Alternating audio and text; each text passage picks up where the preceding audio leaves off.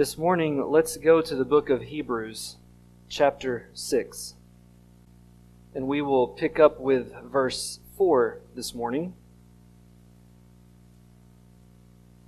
And my title for this message is a repeat of last week, but adding the number 2. So last week was Avoiding Spiritual Laziness, part 1. So today, Avoiding Spiritual Laziness, part 2. I know, I am very creative. So, we're just going to keep going. Now, Hebrews chapter 6, and my goal is to work from verse 4 down to verse 8 for sure, and we may get 9 through 12. But let me quickly say a few things to catch us up to speed with where we were and where this is going this morning. Last week, we began this theme of spiritual laziness. And if you would, go back up and look at Hebrews chapter 5, verse 11. He says, "About this we have much to say, and it is hard to explain since you have become dull of hearing. For though by this time you ought to be teachers, you need someone to teach you again the basic principles of the oracles of God. You need milk, not solid food. For everyone who lives on milk is unskilled in the word of righteousness, since he is a child. But solid food is for the mature, for those who have their powers of discernment trained by constant practice to distinguish good from evil."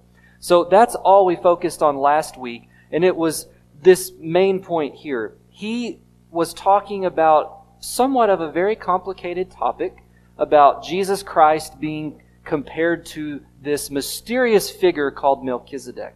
And we walked through that, and it's as if now he comes to a point in verse 11 here, and he said, I need to go on. I have more to tell you. There's more that you need to understand so you can grow spiritually. But it's difficult to explain these concepts to you because some of you have gotten very dull of hearing, my translation said. That dull of hearing phrase meant lazy in the ears, lazy in their understanding. He wants his listeners here to press on to greater spiritual maturity. But some of them were not at a good level. They were at a good level of spiritual maturity, but they had fallen back. They basically got lazy in their spiritual walk. They quit really focusing on growing spiritually and taking in God's truth so they could be greater for their service to the Lord. It's possible that they were facing some public pressure. It could have been that they were facing persecution physically or emotionally, or they could have been facing some situation that was causing them to really shrink back and not be as public with their faith. And he could have been saying to them, you guys need to be careful here because this is you steadily slipping backwards. You're not going forwards, you're moving backwards, and that's not what you need to be doing. So we called this spiritual laziness. His listeners had gotten to a point where he said, you basically need to be taught all over again your Christian ABCs. You need to learn how to count from 1 to 10 when it comes to the things of the Lord. These are things that you've known, but you seem to have just simply gotten lazy and forgotten them again. So we walked through and said a few things about spiritual laziness. How can I know that I'm falling into this trap that he's arguing for here to watch out for? And we said that, well, one of the signs that you could be becoming spiritually lazy in your walk with the Lord is you don't know what you should know by now. And I don't want to elaborate all of that, but it was just to simply say, he said here, you should have been teachers by now. And I don't think he meant a preacher or even teaching a Sunday school class. He meant you should have been at a point in your spiritual walk where you've done it enough, you've walked enough with the Lord, you know enough of Scripture, that when a new person comes to Christ, you can at least share with them, here's how you get started. Here's what you should do in the next few moments of your Christian walk. Here's how to pray. Here's how to have a quiet time, a devotional time with the Lord. Here's how to live for Him. Just the basics. And he says, you need to relearn all that stuff. It's as if you've forgotten it. So I took that to say this, one of the signs that we could become spiritually lazy is if we're honest, we say, I've probably been a Christian long enough that I really should be farther along than I am today. Now that we could all, at a sense, myself included, say, if we're honest, that we should be farther along than we are. Even I would say that. But what I'm meaning that I think he's getting at here is if we're really honest, we should say, man, I've been a Christian for X amount of years, and I really don't even hardly pick up my Bible. I rarely pray. I think the only time I pray is at a meal. There's things, if we're honest, we could say, you know what, I have not progressed. I'm not where I should be. And he would say, because you're becoming spiritually lazy. And then he went on, though, to say they have an immature spiritual diet. He gave this analogy that I need to keep giving you milk, liquid diet. You should be able to eat solid foods, but you can't handle it. You're not to that point yet. It's as if these people had regressed and became a spiritual baby all over again, rather than growing up to be a stronger spiritual adult. So these would be people that say something like this or think like this. Let's say they've been a Christian for 20 years. They've been in the church for most of their life. And yet 20 years later in their Christian life, they really, if they're honest, don't know much of any more than when they started out 20 years ago. They're not any stronger in the Word. Their prayer life hasn't gone anywhere. That's kind of what I think he's getting at here with these are people that have, whether they may have not said it audibly, but with their actions, they've let themselves just get comfortable. They're just comfortable where they were 20 years ago, 5 years ago, wherever it was, and they've just stayed there. They haven't grown at all. And he says, that's why you might have a hard time saying, I just can't understand this stuff. It's because, not that the truth is hard to understand, it's because your ears have become hard of hearing. So he was trying to sort of jolt them into realizing and asking themselves these questions. Have I become spiritually lazy? I need to make sure that I'm not. Well, here's the point then for today's message. There is a grave danger if you remain spiritually lazy. So last week the argument was, let me make you aware about spiritual laziness. Don't do it. Well, how do I not do it? He said, well, you need to press on. You need to grow up. You need to move on to greater maturity. Don't keep reliving the ABCs. Start learning more and grow. Press on. Today, then, he's basically going to say something like this. Well, what happens if I don't? What happens if I stay a spiritual infant? What happens if I never press on into maturity? So, that's today's message, and I'm going to call it the grave danger of going deeper into spiritual laziness. So again, what happens if we don't go anywhere? Well, let me read this section, Hebrews chapter 6, verse 3. So he says, this we will do if God permits. For it is impossible in the case of those who have once been enlightened, and have tasted the heavenly gift, and have shared in the Holy Spirit, and have tasted the goodness of the Word of God and the powers of the age have come, and then have fallen away, to restore them again to repentance, since they are crucifying once again the Son of God to their own harm, and holding Him up to contempt.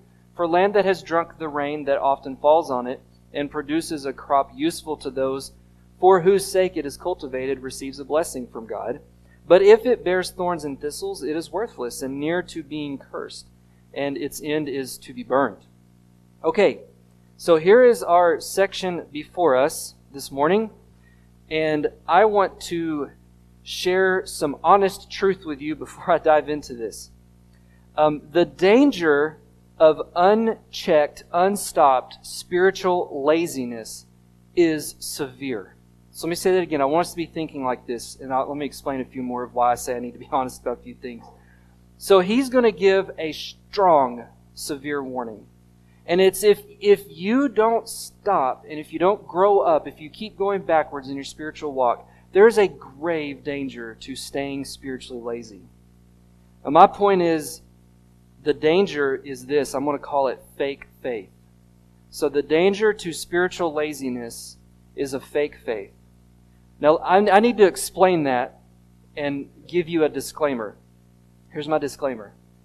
This passage this morning we're going to look at, from all the commentaries I read and way smarter people than me that have PhDs in theology and on, they have all said this is perhaps the most difficult to understand passage in all of the New Testament. So we are entering into some treacherous waters this morning. I have read 20 plus commentaries. I've spent hours studying for this to try to let my mind hold on to something that I thought, this is it. This really ties it all together for me. And I will tell you that much smarter men and women than I, they all disagree with each other. I'll read one and they say it this way, and I read another and they completely undo what the other one said. There's so much debate about this passage. It's very, very difficult to interpret. So I'm going to give you this morning my best attempt after hours and hours of study and prayer and just begging God, would you help me grasp this? And I want to be honest, you may find that you disagree with some of my conclusions. I want you to know that's okay.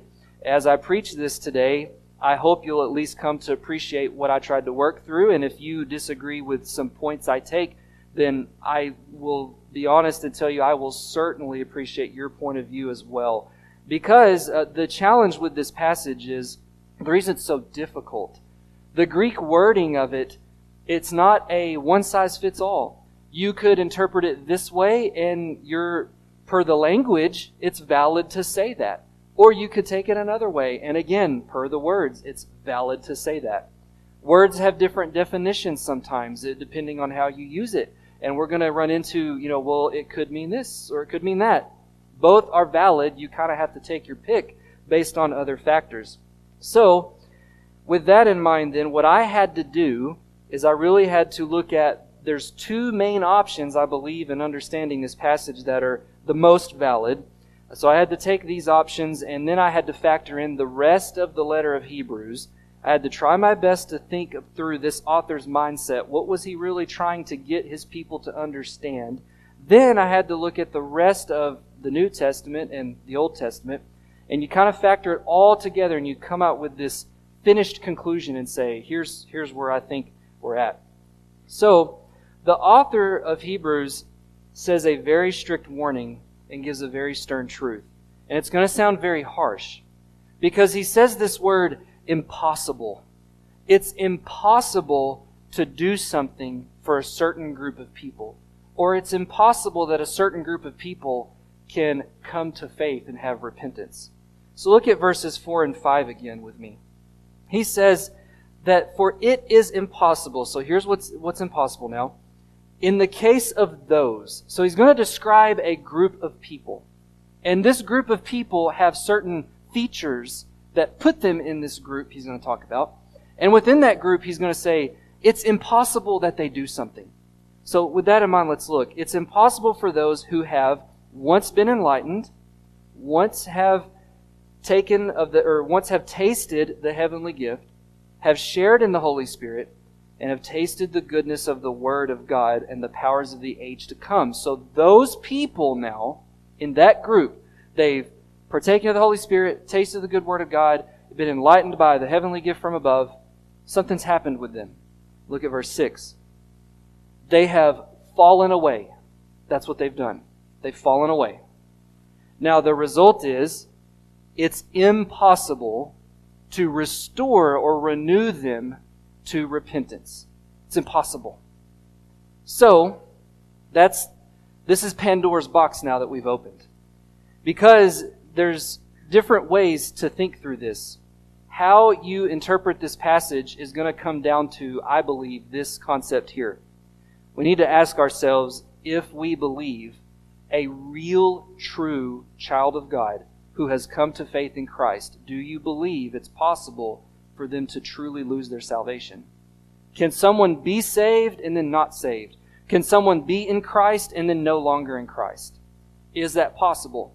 If you think that it is possible to lose one's salvation, like really lose it. I'm not saying you professed it and then you just said, sorry, I don't mean it. We're talking, is it possible for someone to have truly been forgiven of their sins? And at a point in time, they abandon it and walk away. Are they now lost? Are they no longer saved? Is that even possible? If you think it is, then you will interpret this passage a certain way. You will come to a particular outcome. But if you don't think that's possible, if you say, no, I am convinced that Scripture teaches if someone has truly come to faith in Christ and their sins are forgiven, they are forgiven for all eternity. They are never taken back on that salvation. So, if that is the view to be taken, then we will come to a different conclusion on this passage. So, you have to kind of start working through that in your mind on where do you stand? Do you believe you can lose your salvation or not? Well, then the other thing we have to do is we have to figure out who is this group he's talking about. He gave some descriptions of them. He says they have once been enlightened, tasted the heavenly gift, shared in the Holy Spirit, and tasted the goodness of the Word of God. Who is he talking about? Are these real, tried and true Christians that were saved? Or are these people who were associated with the church? They appeared as though they had come to faith in Christ, but they really weren't. Depending on what you think about these people will also sort of drive how you interpret this passage. So, what view then that you take on this next phrase, have fallen away, will also lead to a certain conclusion. Some say this phrase, fallen away, means you have abandoned your faith. You have publicly basically said, I don't mean it anymore. I used to believe that stuff, but I don't believe it anymore. I've walked away from Christ. I'm no longer a child of God. Or does fallen away mean backsliding, which is our good Baptist term for real Christians who slid into sin, and they're living in a season of their life where if you looked at their life, it doesn't appear that they're being very faithful. They've backslidden into sin. So, does falling away mean, no, these are people who've abandoned the faith, or they're still in the faith, but they've fallen into sin? Again, I will tell you, the confusing part is you could translate it either way, and you would be valid in doing so. Fallen away can mean they've abandoned the faith. Fallen away can mean they've fallen into sin, and they're backslidden. So, I'm not trying to confuse you, but if you are confused, that's good. Because I was confused. Everybody's confused. So if you're confused, then you're understanding the deep intricacies of how difficult this is to understand this passage. So, I'm going to give you a conclusion, and hopefully we can learn some things from this that God has in store for us. But let me be clear in this. My answer I'm going to give is my preferred answer, so it's number 1. But there's a second view that I will tell you is a close second place. It's almost number 1, because it's very tricky which way you go. I have a view, I'll give it to you, but like I said, if you said, oh, I don't think so, I kind of have this other thing here you talked about, that's fine. Hopefully we can still be friends. But I almost thought I'll take this second view, but I didn't do that. So let's walk through this, and here's my hope this morning. It's not to have a debate, it's not to try to get into all this weird argument stuff in the New Testament. What I really want us to do is try to figure out what is God's truth for us this morning. What does He want us to hear from this passage to make sure we heed the proper warning is my goal. So let me give you some major views on how other people have understood this passage. One view that's out there is that believers can legitimately lose their salvation. So there are people, my grandfather was one of these. He was called a Free Will Baptist. And there's other denominations out there that believe this. They believe that you could be authentically saved. You really repented of your faith. You got salvation. But you, over time, through various reasons, you fell into sin.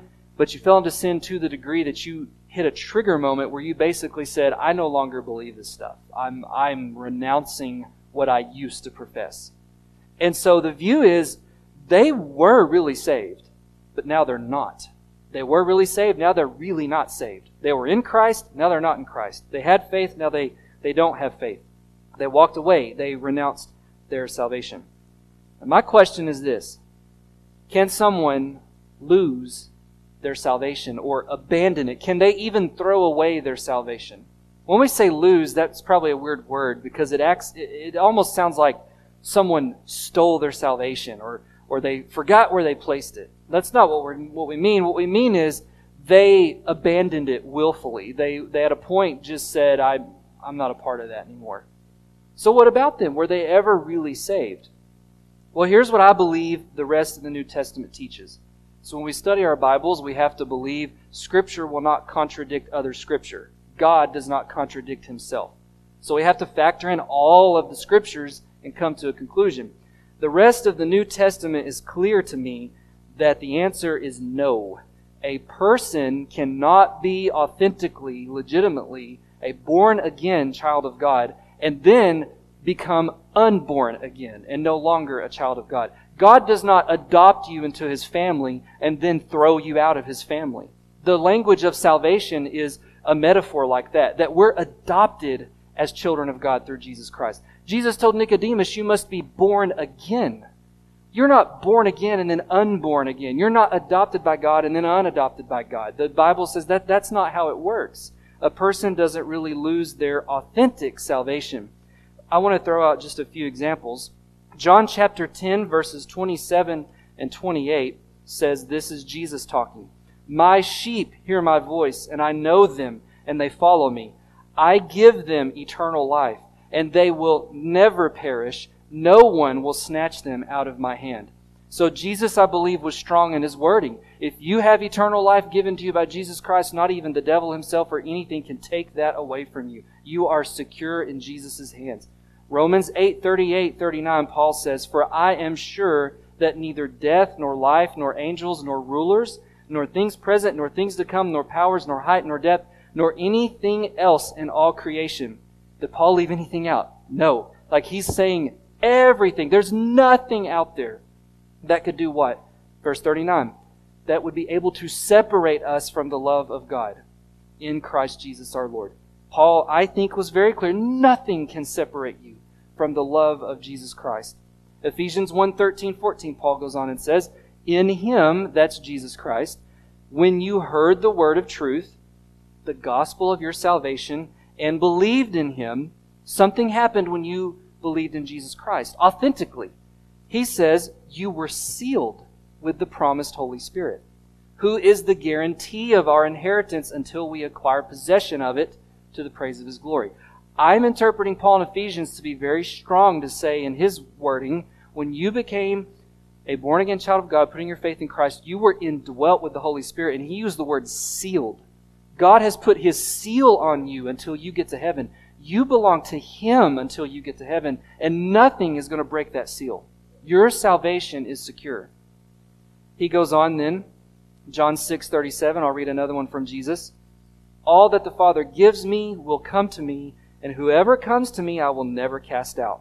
Jesus said, I'm not going to throw you out. If you've come to me, I'm not throwing you out. So I do not believe that that view has biblical merit. To interpret this passage to say, He's talking about people that were real Christians, real children of God, but they fell into sin, they slid so far into sin that now they're at a point where they've said, I'm no longer a child of God, I'm not a part of Christ anymore, I'm enjoying my sin, I love living this way, so I'm no longer a part of that.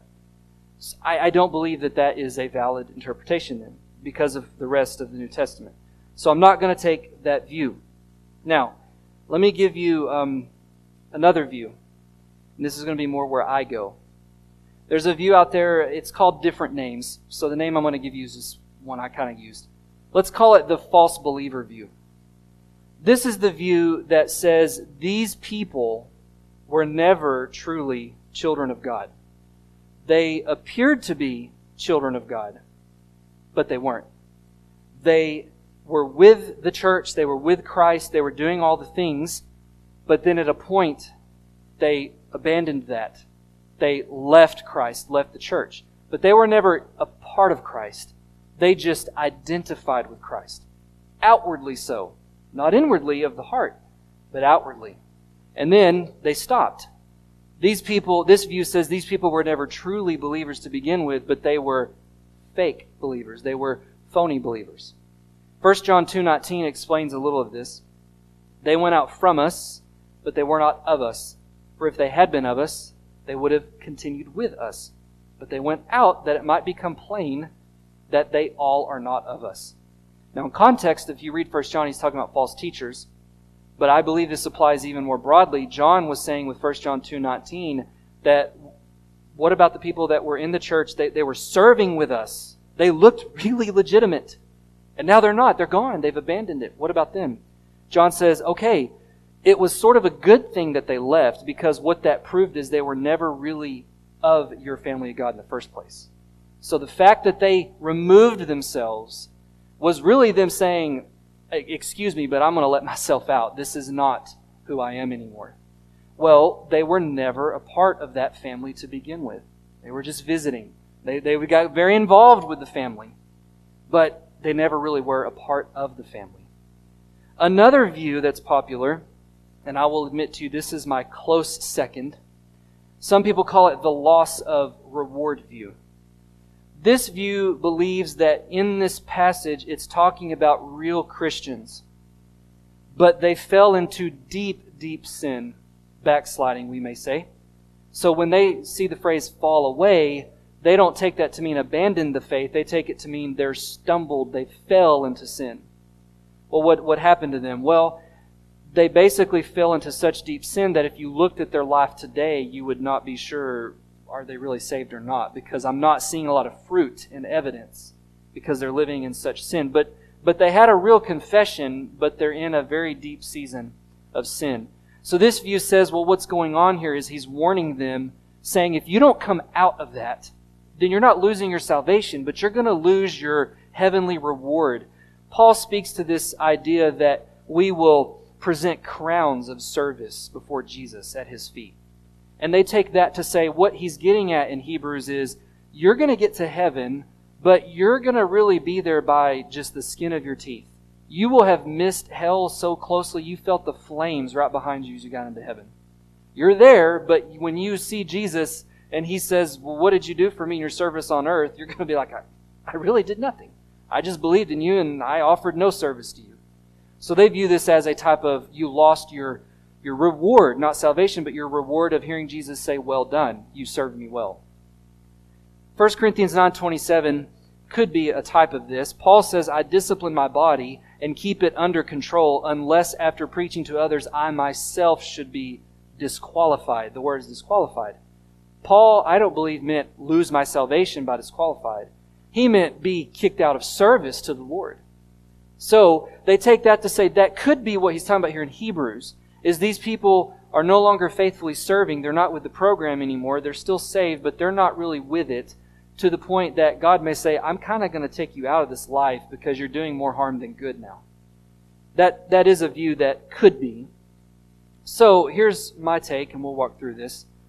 I believe these are a group of people that outwardly identified with the church and shared experiences with the church. They shared experiences with Christ maybe and with the Holy Spirit.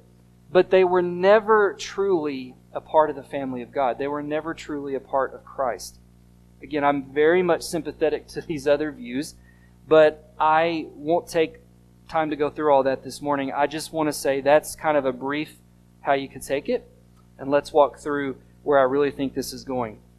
These people, I believe, appeared to be legit. If you looked at them, they looked every bit as much as a Christian as the next person. They were very much a part of the church. They were a part of the life of Christ. Let's look at these words in verse 4. He says, it's impossible in the case of those who have once been enlightened. So they've been enlightened at a point in the past.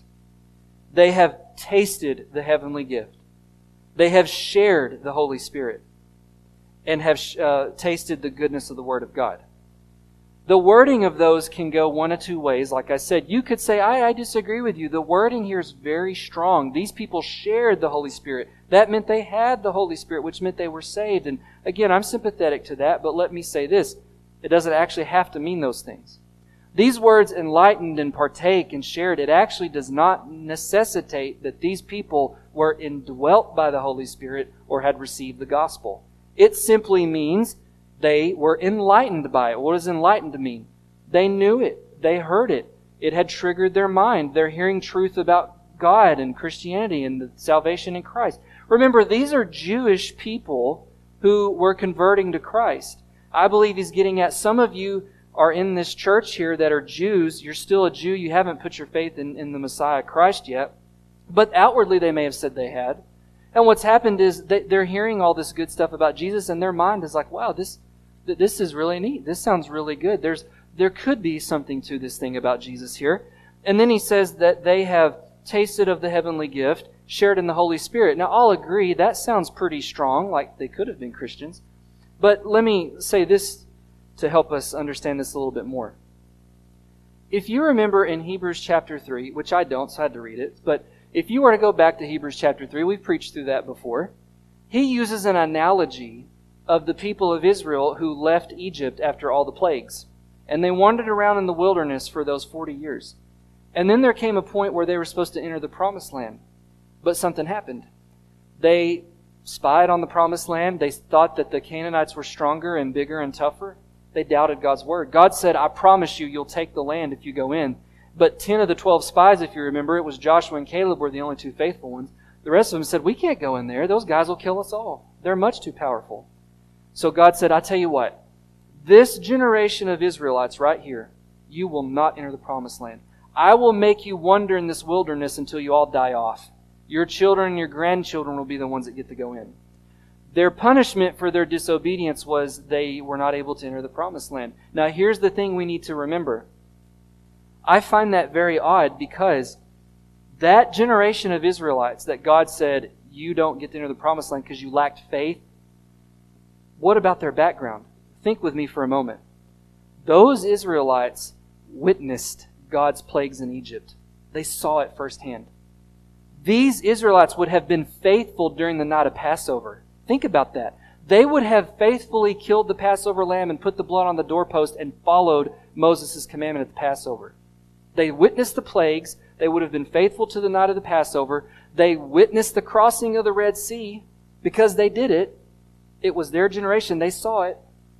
They go in the wilderness. They cry out for water. They witness God just make water come out from a rock. They cry out for food. They witnessed God rain bread from heaven. They witnessed all of that stuff. In that way, we can say they were a partaker of the good things of God as a Jew. They partook of the heavenly gifts. They witnessed God work powerfully. They shared in those experiences. And yet, at the end of the day, they failed to believe. They still didn't.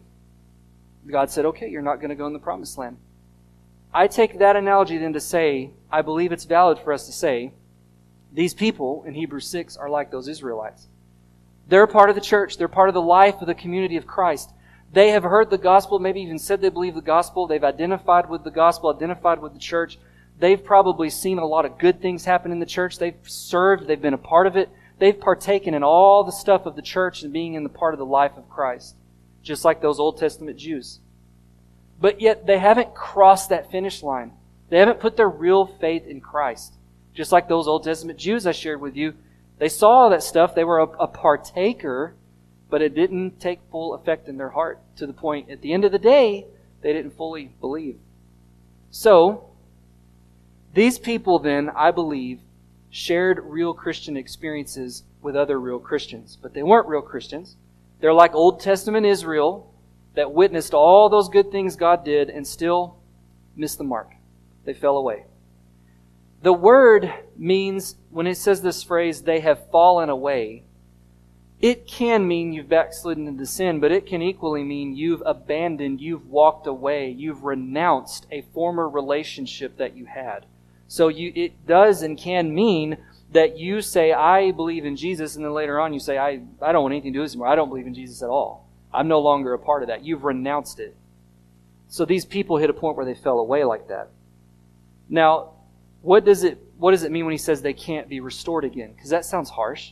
Is he saying that if they repented of their sins, that God won't forgive them ever again? If you read this, it sounds very harsh. He says it's impossible to renew them to repentance. So whatever these people have done, he says very harshly here, it's as if something they've done can never be undone. And that's a very weird, dangerous place to be. So again, what's he getting at? Well, the key is going to be in the words restore. Mine says restore. Yours may say renew. Restore, renew. And then there's this phrase, they crucify again. And then there's this phrase, putting him to public shame, or holding him up to public shame. So, in the passage here, if you have a New King James especially, some others may say this. I don't want to harp on that, but I do want to point out, it can be a little misleading because they translate that phrase fall away to say if they fall away. But technically that word if is not valid. He is saying they fell away. They did it. So we have to try to figure out what about these people then? Because they did fall away. It's not if they fall away. They have fallen away. How do we understand them? It's impossible to renew them to repentance. Okay, so will God never forgive them? That's weird. I thought God forgave anybody who called out to Him. Yes, there's a lot more going on. Here's what I believe he's saying. The word restore again or renew again is a present verb. That means in the present moment, you cannot restore them again to repentance. Then the words, here's what these people do, what's true about them. He says in verse 6, they've fallen away, and then they crucify once again the Son of God to their own harm or their own shame. Then, not only that, they hold him up to contempt. So these people, this group we're talking about, here's what they're doing. They didn't just leave the church. They're opposed to the church. They're actively opposing Jesus Christ now. They used to identify with the church. Now they're out of the church, but they're like on a warpath of making sure people understand it's not that I don't believe in Christ anymore. I don't like Christ. I don't want anything to do with Him. They're crucifying Him again, he says. It's as if they're now a part of the crowd crying out for Jesus to be killed. Then he says they put Him up to public shame. That word literally means, like it says, it's where you take someone and you try your best to make it publicly known how embarrassing they just did something or how shamed that they should be. So the point is, the wording is, these people are trying to bring public shame and reproach on Jesus Christ. The word is presently. They're doing this present today. So he says you presently today can't renew them to repentance. Why not? Because presently today, these people are out there actively crucifying Jesus all over again with their beliefs and their lifestyle. They're actively bringing shame on Jesus Christ. That's why I believe he says you can't renew these people again to repentance. It's not because God will no longer forgive them. I don't think that's the case at all. The burden is on the people. The reason they won't be renewed again to repentance is because they don't want to be. They're actively living a lifestyle of crucifying the Savior all over again and bringing him to public shame. I believe then he would say this: if they were to stop that and humble themselves and come to a place of real repentance, I believe God would take them with open arms and forgive them of those sins. But he says, as they are today, in this present state and present moment, they will not come to repentance because they're out to shame Jesus Christ. They don't want anything to do with him anymore. They are willfully refusing to repent. So again, who are these people? These are people, unfortunately, we probably all know some of them. These are people, I believe, with my understanding of this, these are people who, unfortunately, you may have known their name, you may have seen them. They were a member on the church books. You may have served on a ministry team or a committee with these people. You may have done a lot of good things with these people. You may have sat in Sunday school classes and Bible studies together. You may have had talks with them about things of Jesus and living the Christian life. And then over time, something changed. They're no longer with it anymore. They're no longer in the church. They're no longer doing those things that they once were doing. They're no longer serving. And I don't just mean that they're no longer in the church. They go a step further. They're actually now out there actively saying, I don't believe that stuff anymore. I used to, but that's not for me. I don't even know if I believe in God. I don't know if I believe in Jesus Christ. In fact, maybe I don't even like that stuff. I think this Christian thing is just a whole sham. I think that Christianity is about, the popular things today say, well, Christianity is about colonialization of other countries and indigenous people. I mean, they're just out there trying to bring shame on Jesus Christ in some way, either with their actions or their false beliefs now. We probably, unfortunately, all know people like this. It's sad. And we ask ourselves, what happened to them? What happened to them? They were so faithful.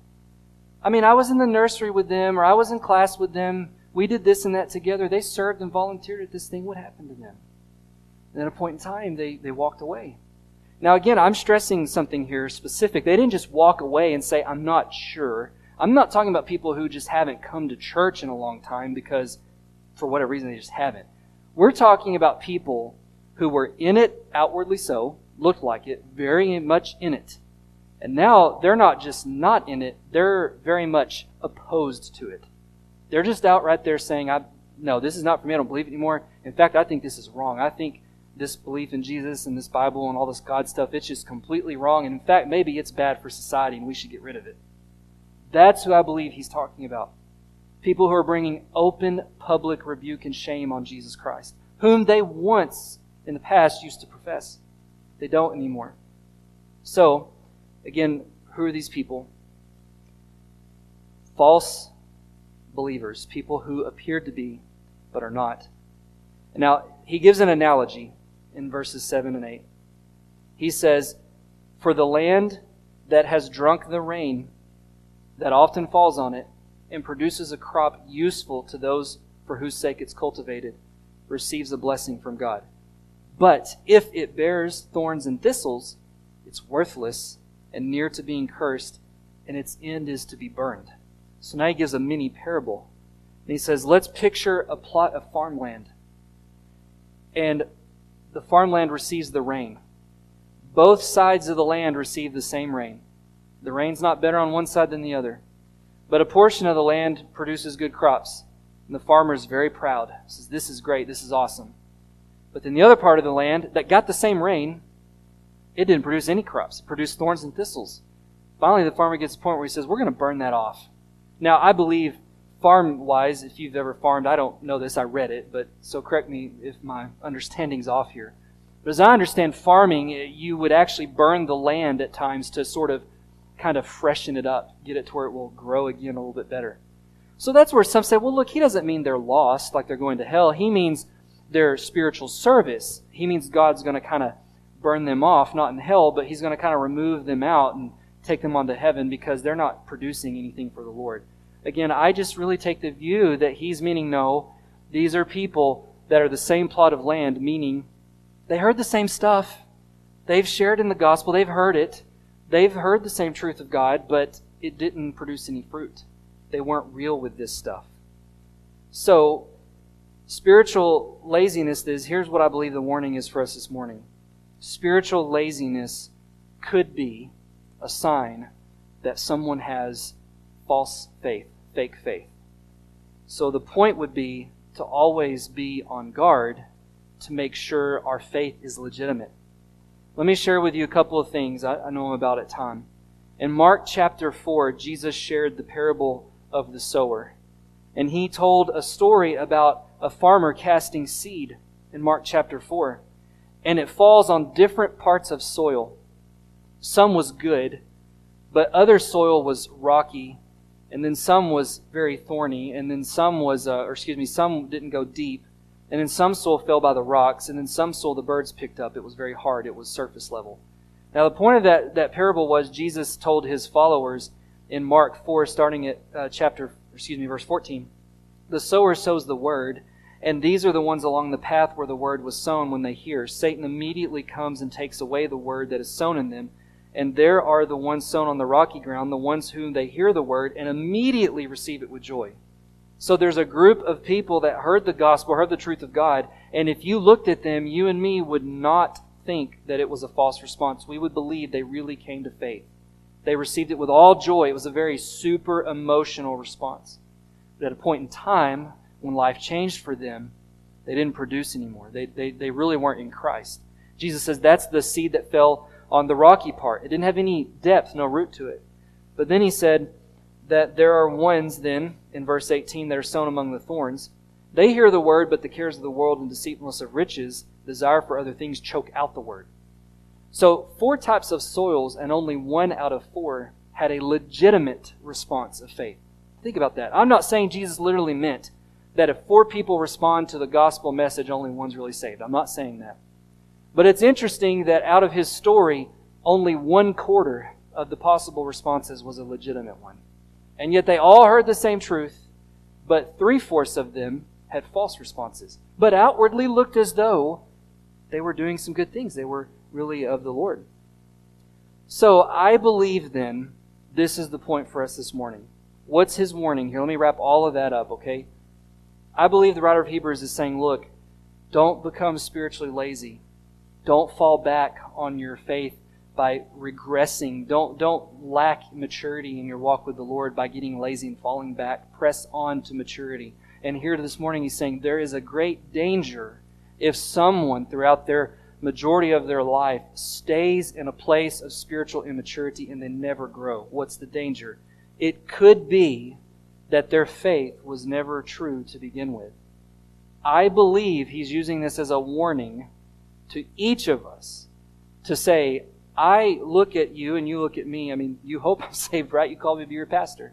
I look at you and hope you're saved. I hope that you're a child of God. But at the end of the day, I'm not the Holy Spirit. I can't peer into your soul. All I know is what you've told me. All I know is what I see. But at the end of the day, you could have fooled me. I don't know that. Only you and the Lord know that. And I think here he's trying to get real Christians to try to think about something. So you know what? I know that I'm a child of God. I'm not lost. But it could be that I really need to get it in gear with my spiritual walk with the Lord. Because this is a real warning that if I continue on for the rest of my life in a state of immaturity and I'm not really pressing on, then that could be a sign that I've actually lied to myself about my salvation in Christ. It may have never been real. Because a real child of God, yes, can fall into sin, but they will grow. They will ultimately press on. It's about our attitude. And the question before us would be to check our attitudes this morning about sin. Do we play and toy with sin, or do we take it really serious? Something we need to overcome. Let me share with you what Paul said in Romans chapter 6 that I think helps with this. Paul says, "What shall we say then? Are we to continue in sin so that grace may abound?" So Paul asked a rhetorical question. Can I keep on sinning as a Christian? Because think about this. You're told that if you put your faith in Jesus Christ, that's all it takes is faith. You just believe with all your heart, then God will save you from all your sins for all eternity. Then if someone said, "That's wonderful. That means I can go live however I want to live. I can do whatever I want to do, right or wrong, and God will always forgive me." Paul says, wait a minute. That is a sign of a heart that was never right with God. Because he says in verse 2, by no means, how can we who died to sin still live in it? If you're a real child of God, you can't willfully continue on year after year after year just living in unrepentant sin and say, God will forgive me, it's okay. Paul says that's a sign that you've never been in Christ to begin with at all. He goes on in verse 3, do you not know that all of us who have been baptized into Christ Jesus were baptized into His death? We were buried, therefore, with Him by baptism into death, in order that just as Jesus Christ was raised by the dead by the glory of God the Father, we too might walk in newness of life. The Christian life, an authentic, repentant heart, yes, we can sin, but it says, I press on to live my new identity in Christ. These people fell away, and I think he's trying to get them to see, don't do that. Not that if you're a real Christian you lose your salvation, but be on your guard that you are a real Christian to begin with. Is your heart right with the Lord? Peter says in 2 Peter 1:10, make your calling and election sure. The Bible does this over and over. It says to real Christians, you're a child of God and you can't lose your salvation. That's true on the one hand. But on the other hand, you can't get lazy. You have to always be checking yourself, am I really in the faith? Is this me falling into sin because I've never come to faith? Or is it, yes, I'm faith in Christ and I need to overcome this and ask for His forgiveness? But only you can know that. I can't. I believe that's His warning for us this morning, to evaluate ourselves. Am I spiritually lazy because I've fallen off the track and I need to get back? Or am I spiritually lazy because I've never been in Christ to begin with at all? Is my faith real?